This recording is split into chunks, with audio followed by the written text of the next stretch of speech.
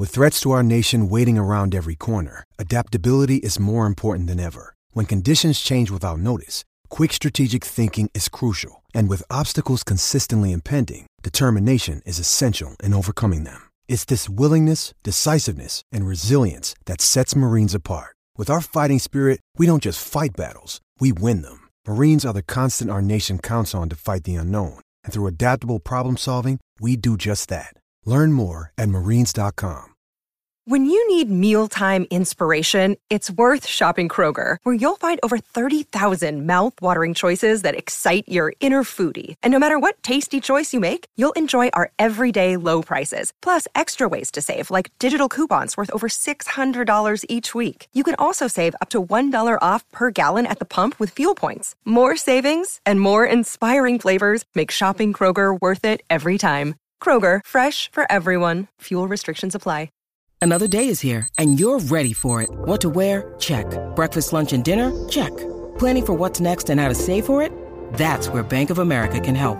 For your financial to-dos, Bank of America has experts ready to help get you closer to your goals. Get started at one of our local financial centers or 24/7 in our mobile banking app. Find a location near you at bankofamerica.com/talktous. What would you like the power to do? Mobile banking requires downloading the app and is only available for select devices. Message and data rates may apply. Bank of America N.A., member FDIC.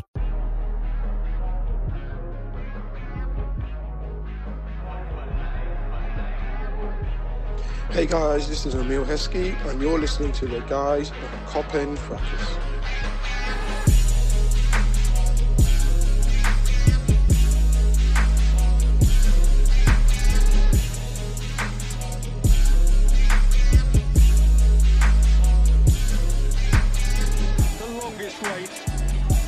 Generation on and more for the 19th time in their history, for the first time in the Premier League, in the never-to-be-forgotten year of 2020, the champions of England again.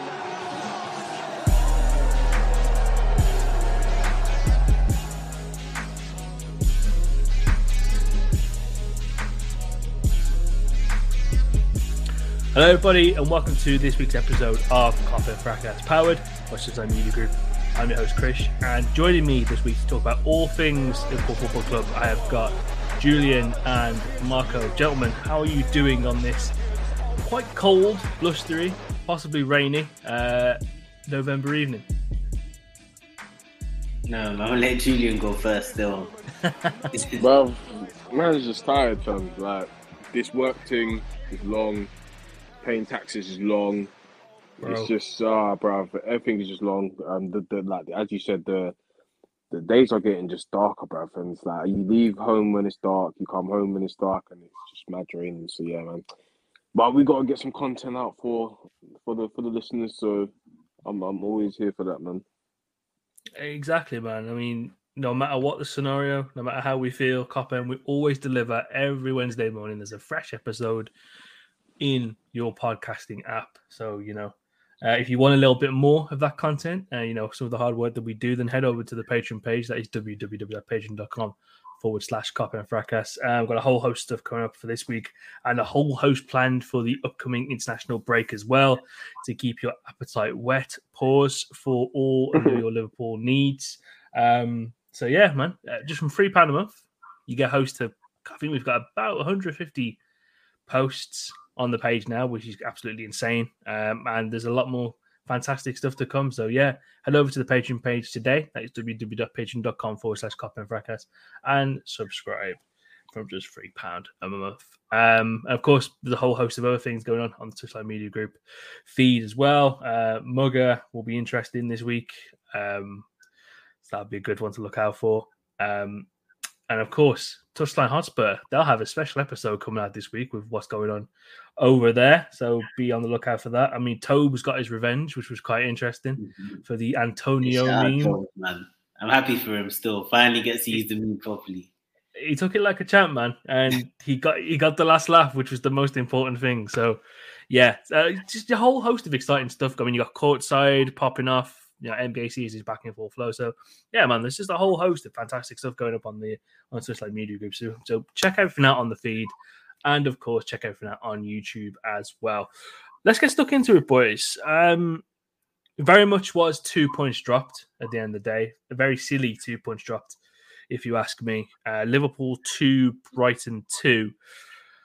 And I want to get into the first half performance that the Reds had. They were very clearly the better side throughout the vast majority of the first half. I thought Brighton showed glimpses of what they can do, especially on transition. I'll get stuck into a little bit of Trossard later on.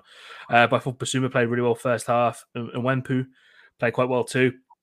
But the Reds were by far and above the better team. Mark, I'll start with you. The first goal from Henderson, it's a no-look finish from the edge of the box, which is interesting. Interesting. Sure.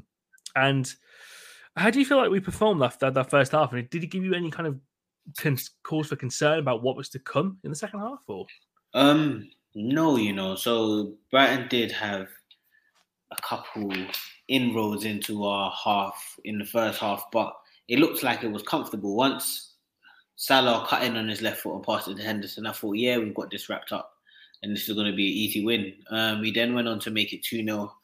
And then you just start kind of, I guess, fantasizing over another 5-0 and expecting us to just coast through it. And then I believe Salah gets the offside goal, which I believe we're going to talk about. So it was this. My placement might be off. So it was the Salah goal in the first half, and then the Mane goal.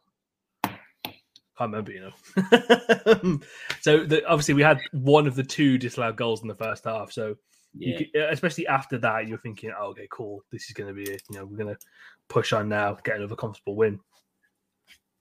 I feel like we started off extremely well. Obviously, my boy Naby in the middle, taking it over until the injury. Like, it's expected. Oh, we're going to get stuck into that, brother, later on. Pause. As expected, he just goes down with an injury. I thought it was going to be a reoccurrence of the ankle injury that kept him out, that took him out of the United game. But unfortunately, this is a whole new injury in his hamstring, and he wasn't indicating anything to do with his hamstring prior to that. So it was a bit of a weird one for me. Then Ox came on, and you could tell when Ox comes on, we tend to lose a bit of control. I'm not into... I am into bashing players, so bashing players, pause, but I don't like bashing players unprovoked. But once Ox comes onto the pitch, you can tell that we're going to lose man. Ox is shit, bro. Just say it, bro. You shit. Yeah, man. He's just not the Ox of old. He doesn't seem like he's ever going to get back there. He's always at 100 miles an hour. And especially when you are looking to control a game, that's not somebody that you should possibly be bringing on to take the role of someone like Keita, who's more metronomical and who gives them goals, more of a Thiago-esque, you touch, I touch kind of guy, and can also be incisive. But shout out to Ox, that cross was absolutely amazing. That was brilliant. Cross, and... I think I even tweeted out from the account when he came on. I thought the ball in for Mane's goal was sublime. Obviously, comes off that right. It's a fantastic ball in, and you're thinking, okay, this is exactly what you need, especially after a very a toil that he had against Preston in the week, where he was kind of the senior person within that midfield three. You think, okay, cool, this is the opportunity for you to go and really push on, but obviously, it's not aided by the fact that the midfield, as that free as it was, so obviously the midfield ended up being Henderson in the six, who, by all accounts, for first half was playing really well. Second half was a massive drop off. Pretty much everyone on the pitch, in all honesty, bar Mane, who's the only person I can really say kind of can hold his head and say he could put in a real good shift. But obviously that midfield three ends up being Henderson in the six, Curtis Jones, and Ox, which, in terms of what you want to do and how we operate within our midfield, probably less so in recent games. It's not the most ideal to have control over the game. So you can see why it did become an issue. But yeah, I mean, he just didn't push on from that point. And I'm going to have a question for you guys. I'm going to get stuck into... I know we kind of don't like to talk about it ever since what happened in the summer and stuff. We're going to get stuck into a little bit of transfer stuff later on. But do you think for Ox, it's a case where January comes and you kind of look at what happened with Lingard last season? Obviously, two completely different players in the way they go about their game, but do you think it's a situation where he just needs to go on loan so he can get a string of games together and kind of really get his confidence back? And not even the basics of football, but just kind of having that every week-to-week actions on the pitch so he can kind of re-embed that in his memory. No, I think he just needs to go for it. I can't lie to you. You need to cut still. You need to cut. It's not even a thing of going alone and coming back and then you're going to come and do your thing. Nah, just go somewhere else, fam. I can't lie. Just cut losses and get another midfielder in. That's levels, because this guy, the skill set. I don't want to get onto him too much because he's done well. He's kept his head down. You know, he's been a good player for a good servant to the club over the last 4 years. But nah, man, it's just a thing where you're just not good enough. Like we just need another dimension in the midfield, and you're not it. So just go somewhere where you can do your thing, like another Premier League club. I'm sure you can go Southampton. I'm sure you can go somewhere like that, or even West Ham, and just find your feet and just do your thing. But nah, Liverpool just needs to. It's done, man. Honestly, if Southampton can buy back Walcott, who was considered a Southampton legend, of course they can go back in for Ox, man. Just grab him, take him off our hands. If, as you mentioned, the whole Lingard situation, we can address that slightly. I know this isn't a Mugger podcast, but yeah, we're referencing the player in it. Lingard went away to West Ham. He comes back into the Man United setup, and he's expecting, I believe, himself to be able to contribute more. I haven't seen Lingard play over 20 minutes this season in the Premier League.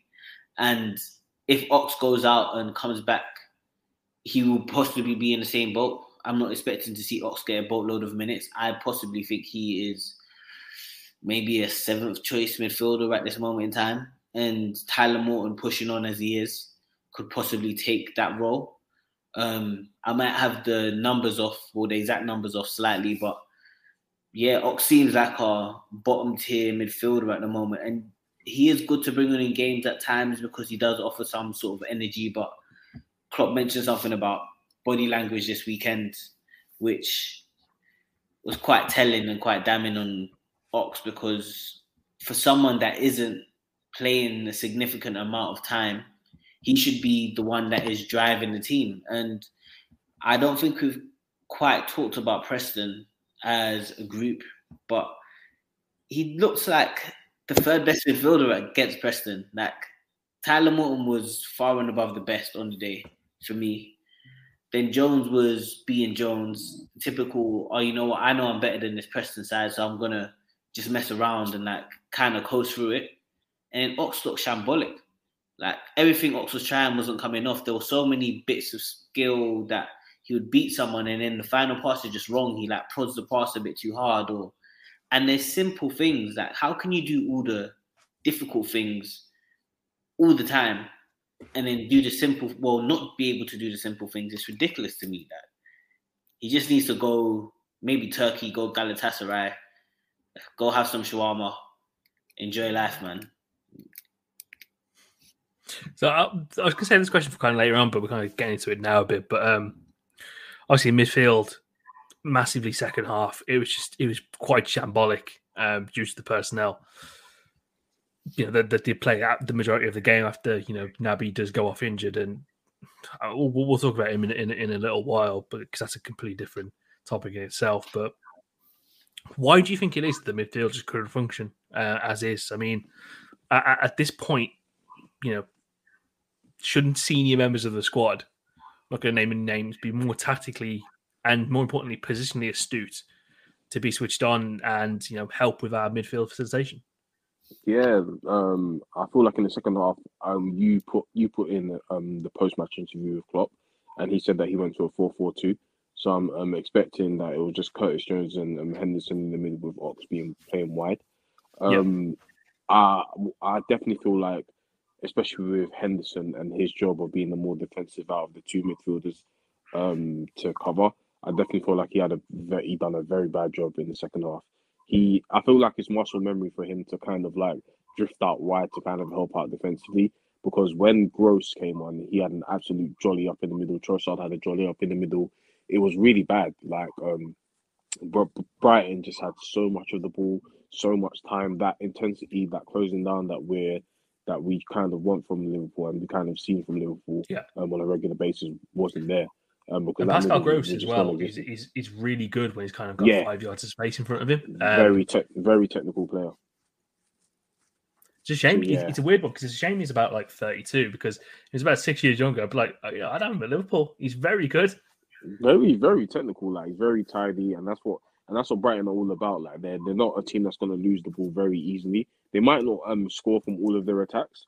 This week, apparently they had the shooting boost because usually Brighton, and even then you saw in the game, even at Anfield, they was creating moments, creating chances. So it was Mwepu, by the way, was pamming us. Tariq Lamptey, when he came on, you just saw the difference with the way they just kept the ball.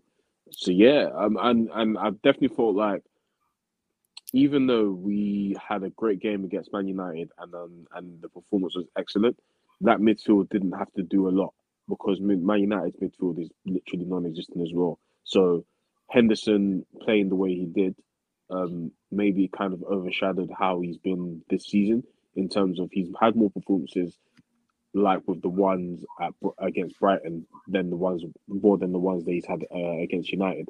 And this was another game where Henderson was kind of lost in his duties in that number 6 role. He's just not comfortable in it, in my opinion, to kind of play there for an extended period of time.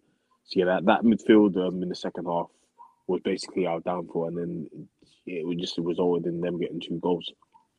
I think Henderson and for me, I'm gonna go even further. I think it was lazy from Henderson. I think being one of the most experienced members of the squad who has played in the number 6 several times, even though he might not be the most comfortable there, you have to take a step back. Like you can see that things are going awry. You're getting beat P&P wise. The midfield of Brighton are coming at you. Trossard's picking up spaces in the false line just behind you. I think with Henderson's football IQ as well, he should know that he should just take a step back and not continue to drive forward. But there was loads of times where I've seen Henderson be our furthest forward midfielder, and that's not what you want from a 6. When I see Fabinho play there, that's not what I have ever seen Fabinho do. And that's elite level football. Like, you shouldn't be not understanding your position. That's literally like me when I play fucking touchline on Sundays. When I play right back for touchline on Sundays, these don't know. If I get the ball and there's loads of space in front of me, I don't care what the defensive responsibilities are. I'm flying forward. And that's me at my Sunday level. But being at the level that Henderson is, that Ox is, that Curtis Jones are, they should already know these things, that you can't keep flying forwards. You're going to leave so many spaces. Myself, who isn't a professional football player, I know that I leave all those spaces. So sometimes I don't go forward. I understand that we might get exposed at the back and I'm not going to be able to track back so much. So I'm just going to wait a bit. I'm going to hold up for about 5-10 minutes, give myself a bit of space, let things progress a little bit. So that's why I think it's lazy from him. I think he should be able to make in-game adjustments himself. The only reason I think he was lazy in game was because I kind of felt like we kind of underestimated how good Brighton were going to step the level up in the second half, because when we go 2-0 up at Anfield, let's be honest, like, even though we missed a few chances in the first half and we had an offside goal, we still feel a bit confident going into the second half. Firmino had that missed chance, was probably thinking, he's probably going to tuck one. Salah's definitely going to get one because he's fine in form. So I definitely feel like we went into that second half underestimating our defensive duties, and we just wanted to be on the attack more. That's probably why we saw Henderson like bombing up more. He felt like, you know what, Brighton are not going to have a lot of the ball. They're not going to be able to attack us in dangerous areas. And if they do, we've got Van Dijk and we've got Konate. And by the way, Konate and Van Dijk did not have great games. Van Dijk especially, after Brentford, probably his worst game that I've seen him in the Liverpool shirt. I don't feel like he played very well, in my opinion. But yeah, I feel like we underestimated Brighton a lot, and we gave them too much time on the ball, too many chances. Henderson was not in position because he was trying to probably get another goal, and it just resulted in them getting 2 and us drawing at home. To be honest, yeah, I feel very much. Sorry, carry on, Chris. I feel very much the Brighton game plan was, and it's something very similar that Atletico Madrid did, and we'll talk about Atletico Madrid a little bit later on. They didn't directly attack the centre backs. I thought second half, especially as well, they used the flanks really, really well. And of course, you got Trossard playing as the false 9, exploiting that space, and he's pushing over. He's dragging Konate out to the right a little bit, and he's causing a little bit of disruption from that end. So it was. You got to give Brighton massive kudos because their game plan and Brian. Because they played. Graham Potter especially was fantastic. They played in that second third a lot. They really kept the ball because they even though they knew Van Dijk was gonna Van Dijk and Konate played the high line, they kept the ball in that second third a lot, and they kind of slowly progressed their way into the box instead of trying to directly get a passing that's gonna cut through, because they know that Van Dijk and Konate's strengths are most likely going to be recovering. If you give them that ball where they're going to kind of have to chase it, when it's going to be an attacker versus the defender, they knew they were going to win. So that second third, because they felt like Brighton was keeping it a lot in midfield, and the fact that our midfield was so open, we made it so easy for them. So that slow progression into our area to get a goal was, man, I rate it, man. Like, Graham Potter's balling, man. He's balling with Brighton, absolutely balling. Hey, it's Kaylee Cuoco for Priceline. Ready to go to your happy place for a happy price? Well, why didn't you say so? Just download the Priceline app right now and save up to 60% on hotels. So whether it's Cousin Kevin's Kazoo Concert in Kansas City, go Kevin, or Becky's Bachelorette Bash in Bermuda, you never have to miss a trip ever again. So download the Priceline app today. Your savings are waiting. Go to your happy place for a happy price. Go to your happy price, Priceline. Do you know what? Yeah, I'm just gonna go back to the Van Dijk and Konate point. I think they didn't have great games either, but I give them a bit of a blight because when they're not given protection, I remember saying this in the group, when they're not given the protection that they deserve against the Brighton side that actually pop the ball around, actually play football, you're gonna get exposed a little bit. If you put my 11-year-old nephew in that space enough times, he'll be able to find the ball. If you just leave a certain level of player in and around that half space several times where they're playing with runners in and around the centre-backs, one out of maybe, not even one out of, because we're talking about elite level footballers now, maybe 50% of the time they find that ball. And maybe out of those 5 times, they are offside once. And then 4 times they're in on goal. You can't really be doing that at the top level, which is why a lot of my blame goes on Henderson. I think Henderson should be marshalling that area a lot better. I think he's the most senior member in the side. He should be making those in-game adjustments. A lot of that goes on Van Dijk as well. Being the most senior centre-back, he should be screaming at Henderson to get into the right positions. He should be screaming at Konate to not get sold, because Konate was selling himself like a bag of chips. To be fair, Henderson was shouting at Konate a lot in terms of his positioning. Yeah, Konate was all over the shop. To be honest, even Robbo was all over the shop. Funny enough, I think the person that had the best defensive positional game was Trent.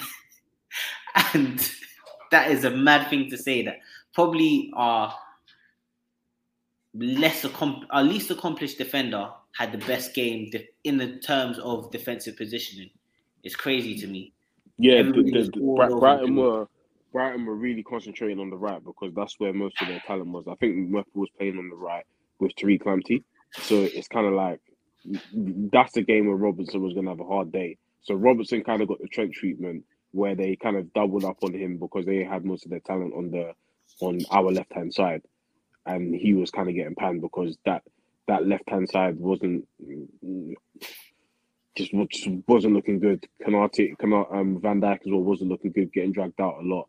Yeah, man, it was just not a nice game to watch. It was that, especially the second half. Not a nice second half to watch. Speaking of Robbo, what do you not think of his performances as of late? I can't lie, he's been pissing me off still. Me a bit, man. He's been pissing me off still, and the reason he's been pissing me off is because I feel like he could do with a rest, and I feel like Tsimikas has shown that he can take up the mantle and play like 5-6 games, if need be. So I feel like Klopp. I definitely feel like because Robertson has been one of our hardest workers over the last 4 years, Klopp needs to really give him some time on the bench and actually utilize this squad as we've wanted him to.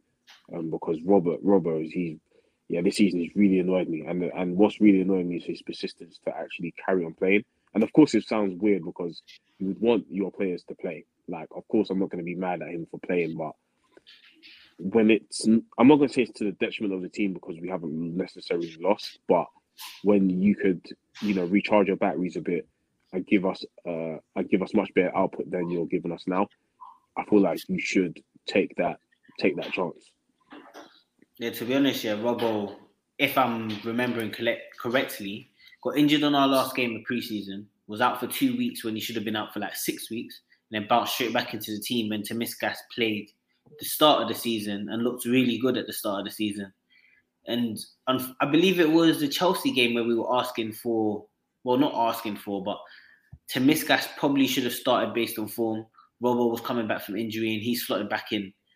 And since then, Robbo hasn't kicked on in the slightest. This isn't the Robbo that I expect. He's not flying forward the way that he has in years past. He's a bit tentative on the ball. He's not as progressive with his passing. We know Robbo's not really too much of an attacking threat aside from assists, but his attacking just seems completely off. And from what I've seen of Tsimikas in the beginning of the season and in the cup games, he does look capable. Tsimikas actually has a right foot. And for a left footer, that's saying a lot. How many left footers can you say dribble with their right feet, can whip in crosses with their right feet, can swim with their right foot, can make passes with their right foot? So I think he should be given a little bit of a run in the side just to ease the pressure on Robbo. And competition for spaces always does wonders for a side. Would you give him the game against Atletico Madrid? Yes, I would. He's played for Olympiacos before. He has Champions League experience. I think dependent on the centre backs you play. If you play Van Dijk on the left as the left-sided centre back, you play him. If you play Gomez as the left-sided centre back, you don't play him. I think you play him, man, because as mad as this sounds, one, we're at Anfield, so I don't think we're going to lose. And two, it's kind of a game where we don't need to win, if you get what I mean. We don't need a win. We can kind of, play Tsimikas. And Tsimikas is a competent enough defender to do a great job, in my opinion. Probably maybe even a surprise better job than Robbo on the day. And I feel like Robbo in this type of game is going to be very intense. And with what I believe is going on with him, fatigue, I feel like he could sit this one out because Tsimikas is good enough to cover and then have him back have him a lot more fresh for West Ham, because West Ham away is going to be somewhere we're going to need him. So I would play Tsimikas, honestly. I would play him. Yeah, I'm not averse to playing him. I did want to spin back on something in terms of Brighton, in terms of the midfield versus Brighton. And this is something I've been saying for quite some time about tools in the toolbox. And right now it feels like we have a load of Phillips head screwdrivers and no star drivers, no wrenches, nothing that can open up a midfield. We have Ox, who, as I was saying to begin the pod, is an F1 driver in terms of the way he plays. We've got Jones, who is largely inexperienced and will grow into games, but he can't take a game by the scruff of his neck at the moment. We've got Henderson playing out of position, who, he's not doing those no-look crosses anymore, but he's not going to be as defensively astute as Fabinho. He's not a destroyer, and he's not going to be able to dictate a game in the way that a Fabinho can or a Thiago can. So right now it feels like we've got a big mismatch in midfield. So going up against the P&P midfield of Mwepu, Moda and Bissouma started hooping. And I believe Bissouma hasn't played that many games this season. But when you're going up against a disjointed midfield, you can do whatever the fuck you want.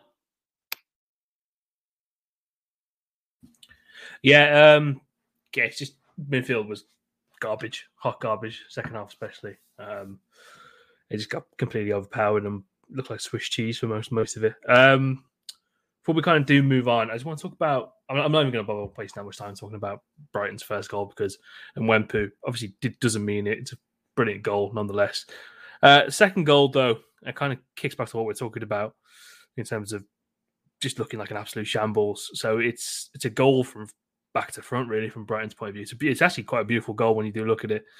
Back four is an absolute shambles for it. You know, everyone's out of position. You look at Robertson's finishing position for it too. He's deeper than Virgil, pause, which is absolutely insane to me. And again, it goes across that Atletico Madrid blueprint where it was kind of similar to their second goal, the second Griezmann goal, where they just absolutely sliced through us in that transition from the back to the attackers. Talk to me about that, Julian, about that second goal. Do you think there's anything that we possibly could have done a little bit better? And do you see this being a little bit of an alarming trend over the next few games where we're coming up against teams with, who are going to play quite well in terms of transitioning the ball? You know what? I'm just going to put it down to personnel, I definitely feel like missing Fabinho has made us defensively a lot more weaker.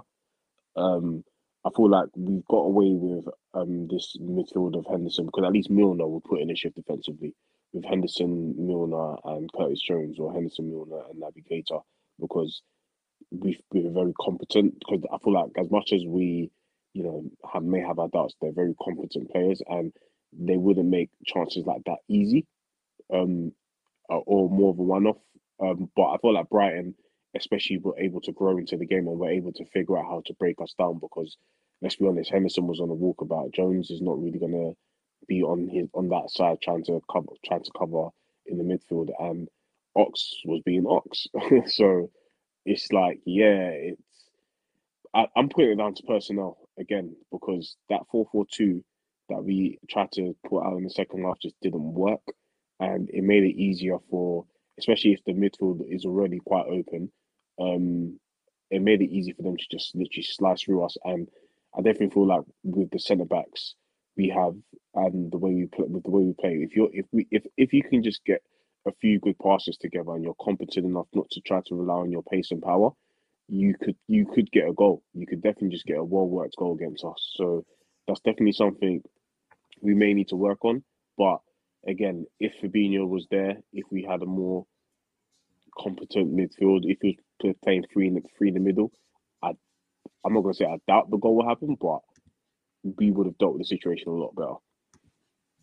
Yeah, no, I'm inclined to agree with you, Mark. I'll kind of flip the question back on you as well. Do you think there's anything we can do in terms of tweaking system-wise to kind of ensure that results and performances are at the top level? I mean, obviously, of course, we've been winning games fairly decently, but there have been occasions where we go 2-0 up, and then it vastly becomes 2-2 in the space of about 15-20 minutes. So do you think there's anything they can do tactically to kind of stop this from happening, or do you think it's just a case of making sure we get personnel back in a timely manner, especially from the midfield setup more than anything? I definitely think it's more of a personnel issue than a structural issue. If you look back at the goal, Henderson doesn't anticipate danger. There is a possible area where you can foul in the lead up, and this is something that Man City are so good at. When they sniff danger, you foul. Like, you take a yellow card, you stop the flow of play just to make sure that your team can reset, and it makes it a lot easier for you. That could have happened, and we know Fabinho is a mastermind at being able to do that. He would have been able to sniff out the danger there and make the appropriate foul. Oxlade-Chamberlain was not covering as he should be. One thing I do like about the way we play with a midfield three is those two wide midfielders, if you want to call them wide midfielders, tend to drift back and give the fullbacks enough protection if they're under pressure. And Ox wasn't able to do that for Trent on that side in the lead up to the goal. Jones was jogging the whole way through, and that proper pissed me off. Like, I love the boy Jones, but I went on my little rant this weekend in the chat because his performance this weekend frustrated me. In terms of what we need to do moving forward, I think with possibly Fabinho and Thiago back tomorrow, well, today when the listeners are listening to it, I don't think we don't need to hit panic stations just yet. That Fabinho slots back into the 6, Thiago slots onto the left, and then maybe even Henderson on the right. You get a little bit more of a better weapon set. So you can have Thiago being the metronomic, Fab being the destroyer, and then play a more advanced midfielder instead of Henderson. You could go to Henderson for those games where we may struggle in terms of a West Ham where they're going to try and be really destructive and try to break us down. Especially with Antonio, there's going to be a lot of running to be done in that game. So you could play that type of setup. So with people coming back, I feel like we're better equipped to deal with these things, but it is quite worrying that there have been a few times where we've been leading the season and have let those leads slip quite easily. Namely Brentford, namely Atletico Madrid, and namely Brighton. I think you put City in that category as well in terms of getting leads in the games and then seeing them kind of evaporate within a small time scale. But yeah, I think it's one of those things where you kind of grow to it. We'll win the season, and there's going to be a time this season. There's going to be a time in the near future where we have to put the run together where we win 12 out of 15, and I think the team are more than capable of doing that. So it's just one for the future to look at, really. Let's take a quick fast forward to January. I know it's something that we don't particularly like to talk about, especially in the group chat, as it is a conversation of much weird debate over transfers. But off the back of a few poor cameos from Ox, and again to another injury to Keita. I mean, good Lord, it's rinse and repeat with this guy at this point. Gets into a groove, finds his rhythm, and then he's mysteriously out for an unannounced period of weeks. I think we don't probably see him until after New Year, really. So that's a bit of a bummer. Do you guys think Liverpool should look to make a move for a midfielder in January? And if you've got any names to hand, obviously there's the realistic and then there's the optimistic. Go for the realistic, because I think the realistic will be more palatable. Optimistically, or in fact, you know what? I would love to get Raphinha. I would love to go in for Bellingham, that has been rumoured the past week. Realistically, I don't think we get anyone. I think Harvey Elliott's recovery is going a lot smoother than the club had planned for. I think they will want to hinder his progression in midfield. I think they also think if they're not able to get names off the book, there's no need to buy anyone else because we've got more than enough personnel, injury-prone personnel, but more than enough personnel filling up wages in that area. So I don't think we get anyone at all, which is fucking annoying, but it is what it is. Julian?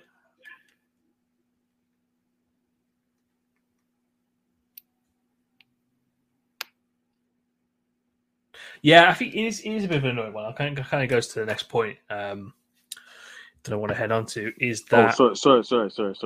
No problem. I'll come back to you in a second. And it's something that Mark said there as well. So realistically, one would have to leave in order to facilitate this because, let's think about it. We can't realistically, and I don't think anyone can, bar maybe Man City, carry 9 midfielders, with wages ranging from around about 40k a week to 180k a week. So first and foremost, obviously, Julian, I'm keen to get your thoughts on if you were bringing one in, and of course, who would you actually move on to enable this?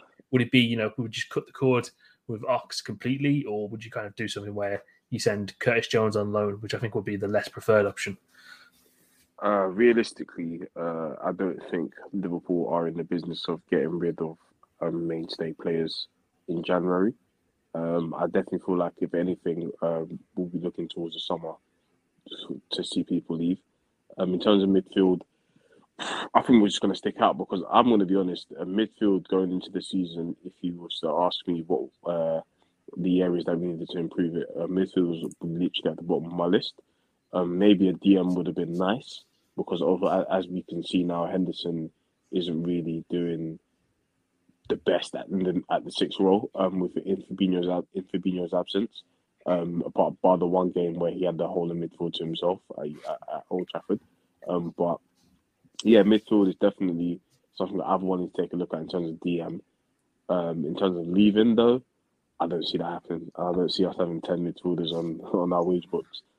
So yeah, it's a bit unfortunate, to be honest, the way the season has gone with our midfielders. In terms of even Harvey Elliott, Jones having hit some bumps there. Thiago's not even getting some time on the pitch. So I've got to empathise with Liverpool and their planning this in terms of... I've got to empathise with the company men. I can't lie. In terms of the midfield situation. It's a rare thing there, folks. It's a rare thing. Yeah, man. The midfield situation hasn't been ideal. It's not something we could have saw come because we've had a lot of injuries to big players. So yes, it's a bit of a weird one.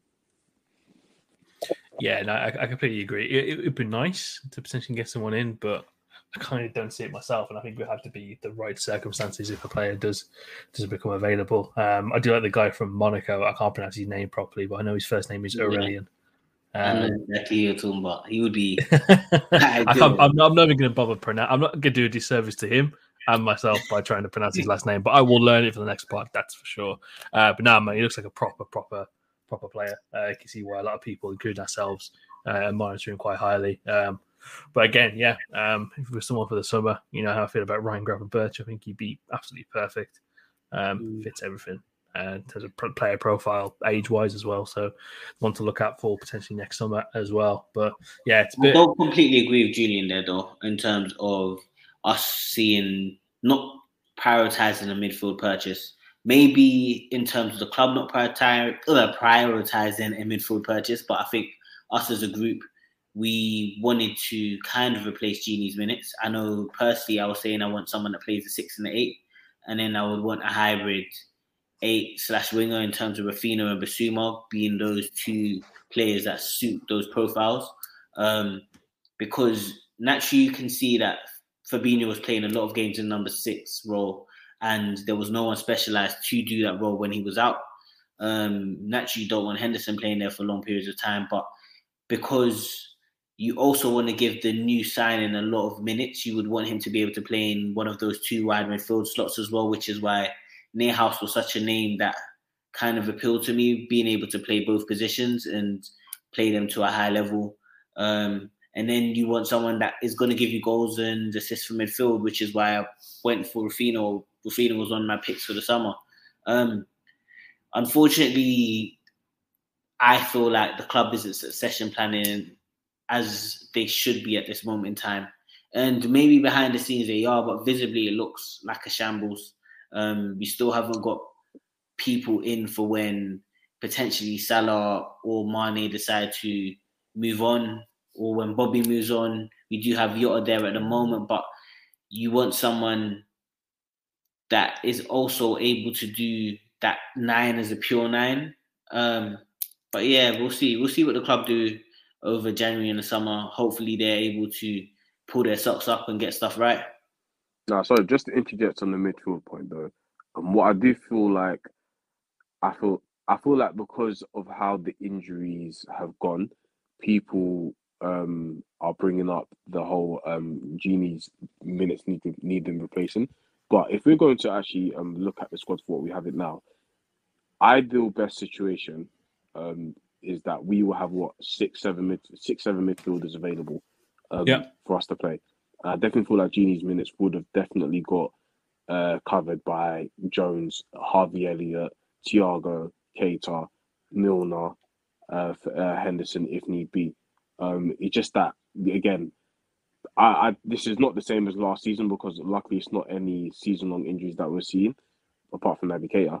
We don't know how he's going to be out, how long he's going to be out for, but I definitely feel like there was a lot more potential for rotation if, you know, a lot of our midfielders didn't get injured. So I'm not particularly mad at, you know, us not going for Gravenberch or Neuhaus this summer because, again, having 5, 6, 7 midfielders available at best available to you is something that you can kind of lean on, even though they're quite injury prone.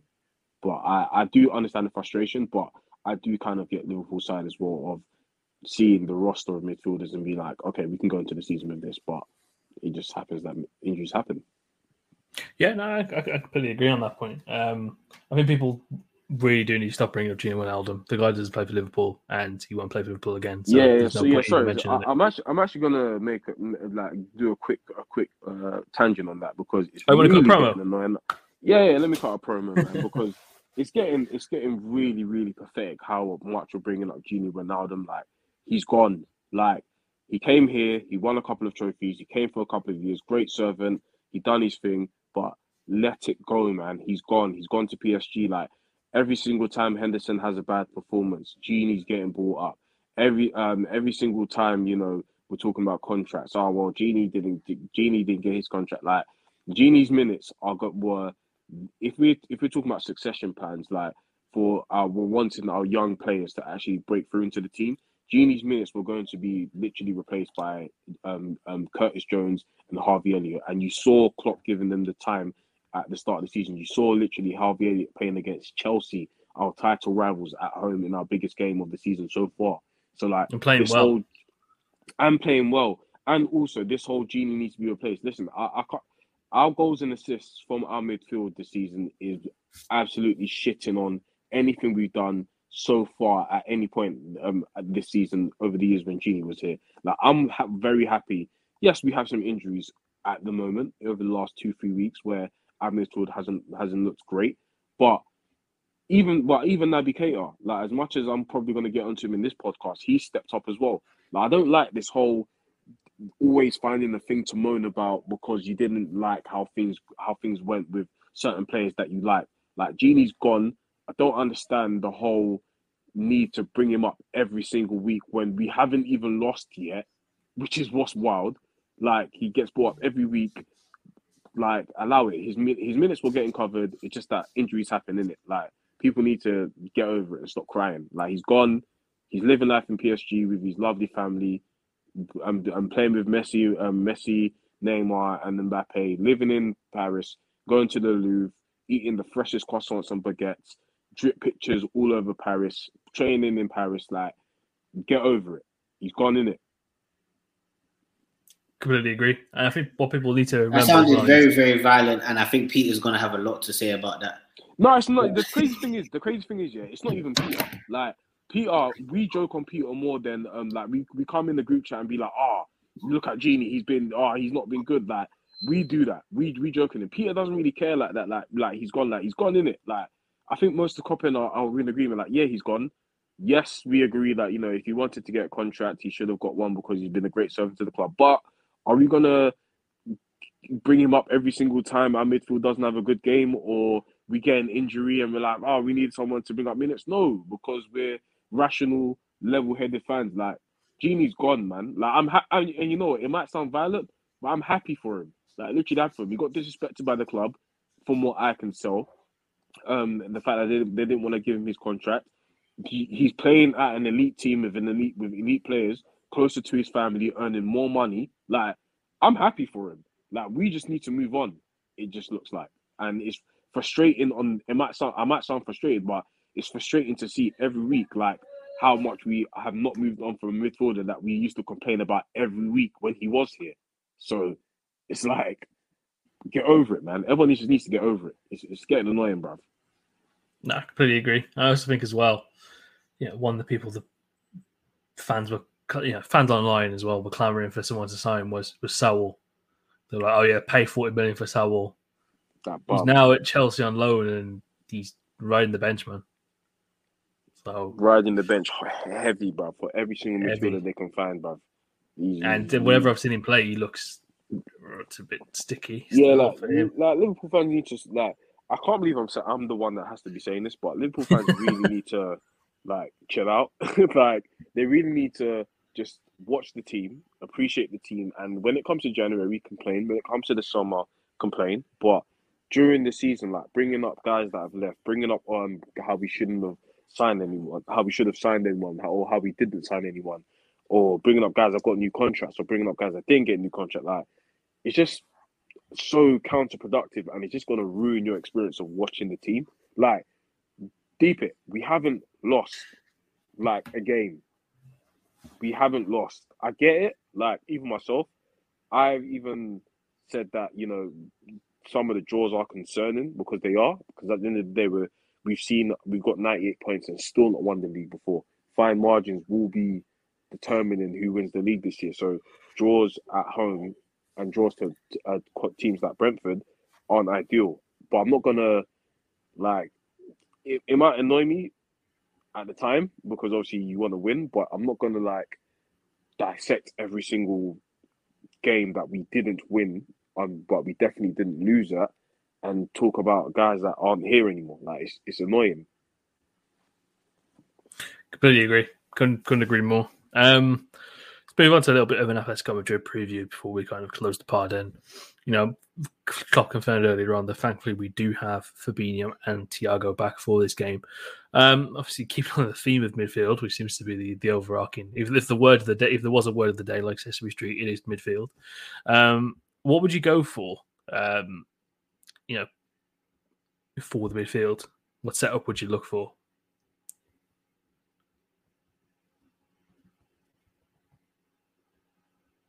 I'll go first. I think I would start one of Fabinho and Thiago. Ideally, the one that's closer to full fitness. Who at the moment I believe is Thiago, from the sounds of things.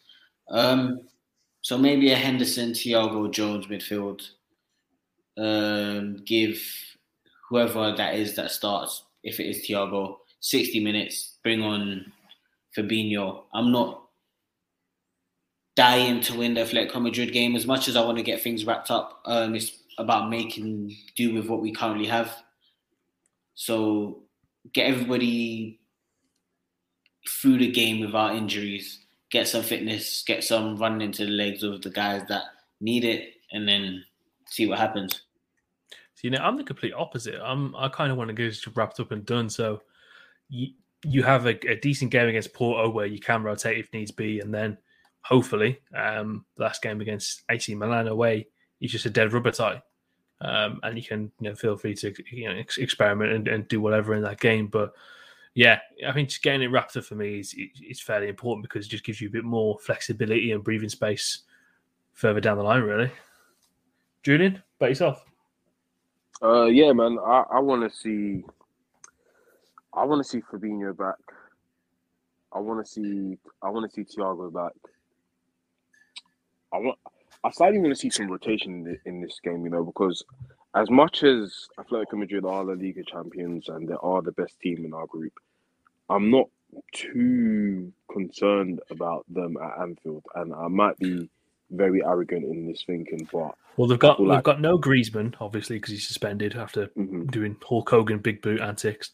They've got no Thomas Lemar, no Marcus Llorente, and apparently Kondogbia is also a doubt too. So there's 3 key players for but they still got João Felix, they still got Suarez, they still got a very good team without them. They're still a very good team, so I'll pay them their respects. But I don't know, man. I just want this game to kind of be over and done with. I didn't watch the last game, but I'm not too concerned about this one. This might come back to bite me in the ass, but I feel like we're in a comfy position. But I definitely want to see Salah. I definitely want to see Salah, Jota, and Mane start this game. Give Firmino a bit of a rest. Maybe I would like to see Gomez in this game as well, because I feel like it's a bit unfair how he hasn't got a game as part of the top member of the Gomez club. So what would you both go centre back pairing wise? By the way, just quick round robin. What would you go for? Because for me, I'd probably look to go maybe Matip Gomez. I would say Matip Gomez as well. I think Van Dijk needs a rest. I definitely feel like this isn't the season where Van Dijk needs to play 38 games in the Premier League season. And he didn't play him against AC Milan either. Yeah, so I feel like we can have a rope-a-dope game, you know, pure football, rock and roll football. My heart's ready for it. I'm ready for like a slightly 2-2 or a slightly 3-2, you know. My heart can take it, man.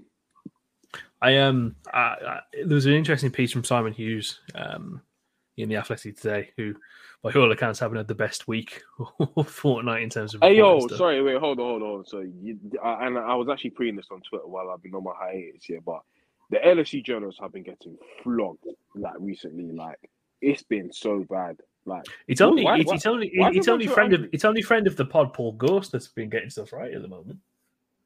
You don't cap, man. You know, we don't get guys that cap on it, but I've been seeing guys get flogged. What's going on? Like, why is everyone so upset?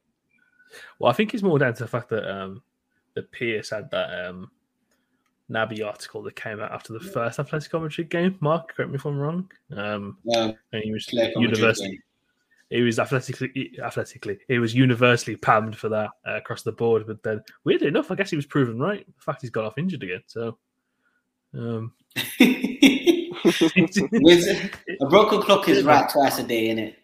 Let's call it. Whoa, no. This nah. He's on time because anyone that watching Naby Keita's career at Liverpool would have seen that this injury was coming, and that's why we're not even going to get into a deep dive, get angry, get into a whole calling in names, because we knew it was coming, and at this point we just don't care. It's that sad. It's honestly that sad. There should be a Venn diagram for Keita that has good performances, injuries, and then in the middle is just Keita. It's just a perpetual thing that interlink together. He came to drop a Vlasic at Old Trafford. He came to drop a Vlasic at Old Trafford and he just dipped. And now he's going to be out until at least the new year. Do you remember that? Do you guys both remember that Simpsons episode, the one where they introduced Poochie, and obviously they kill him off, and he just goes, "I have to go now. My planet needs me," and he just floats off screen. That's what I kind of see as Keita. He just comes in, man, and bounces unexpectedly. So, yeah, it is what it is with that guy. I think we might just do a longer form piece of the international break about the conundrum, the Nab Cam. Is it time to switch it off for good in the upcoming transfer windows? No, these days the theme song is just very slow. Like, it's just a slow, sad version of Nab Cam. Like, when Mariah does, he doesn't even do it with hope in his heart or even with glee anymore. He just does it like with pity, and it's kind of sad. It's kind of sad, true, man. But Naby, you done it yourself. Yeah, man. Yeah. So, what are you guys thinking score-wise for tomorrow then? 7-0. Love it. Yeah, I don't know, man. I'm expecting rotation, and for some reason, I think we see Origi. I think it's going to be 1-0 to us. Yeah, you're bugging. And Origi getting a goal. You're bugging if you think we're seeing Origi. Wait, don't bet me on it again. You lose some money still. If we see Origi, you're bugging. You're bugging if you think we're seeing Origi. I'm not going to lie. Lose some money there still. He might lose some money. Full second half. Could have done with 20 minutes of Divock up front. You know what? You're not wrong. You're not wrong. You're not it's wrong. weird to say, but it just felt like 20 minutes of Divock pitting on centre backs and just being a little bit of an outlet. Could have let Divock do Divock things. I think he would have paid dividends, but yeah, we obviously down a substitute with old Naby going off injured in the first half, so you kind of start for ideas, and also the fact 20 minutes, by the way. That's not even. He didn't even last half the half. Yeah, 20 minutes. It's not great. But we'll talk about that more in length in the upcoming weeks. Gents, thank you very much for joining me this week. Talk about all things LFC. If you want more content this week, of course, we will have the Atletico Madrid post-match podcast going live probably about half an hour after the game. That's how quick we are. That's how quick we are with these things right now. We're hot off the press with them. We'll, of course, have the weekend preview show where we preview the weekend's game alongside Liverpool's fixture. And we will also have the West Ham post-match as well. And, of course, be on the lookout for a whole host of exciting content dropping on the Patreon page exclusively for Patreon members. If you are not a Patreon member at the moment, I'm not too sure what you're doing. But I know what you should be doing. You should be heading over to www.patreon.com/CopperFracas and subscribing from just £3 a month today. Did I also mention that we'll be having some exclusive competitions coming to the Patreon page soon, much like we had on the Twitter and Instagram page? I did not. So that's also another incentive to go over to the Patreon page as well. Been a weird week for the Reds. you come off the high where, you know, I was dressed as Silky Johnson, basking in United tears, to talking about a 2-2 draw to Brighton in a title race. So, yeah. This is honestly like coming back from holiday. Like, you know, when you're on holiday and the sun is shining, drinks are flowing, you're just happy. And then you get off at Heathrow and you get off at Heathrow and then it's pissing down. You're like, yep, I'm back. And this is exactly how this episode feels. I could only eat the bread on the in-flight meal. It was shit, man. I was hosting having the time of my life with shades on, and now we're back talking about Navigator getting injured, bro. What the fuck is this? Boy, we were enjoying, man. We were living it up too much. But yeah, you know, we've got much more of those times to come as well. You know, as it is a long season, and you know, hopefully there's going to be some big silverware at the end of it for the Reds too. So, from myself, Chris, Julian, and Mark, thank you for tuning into this week's episode of Copper and Fracas, and we will see you next week. Until then, take care. For the 19th time in their history, for the first time in the Premier League, in the never-to-be-forgotten year of 2020, the champions of England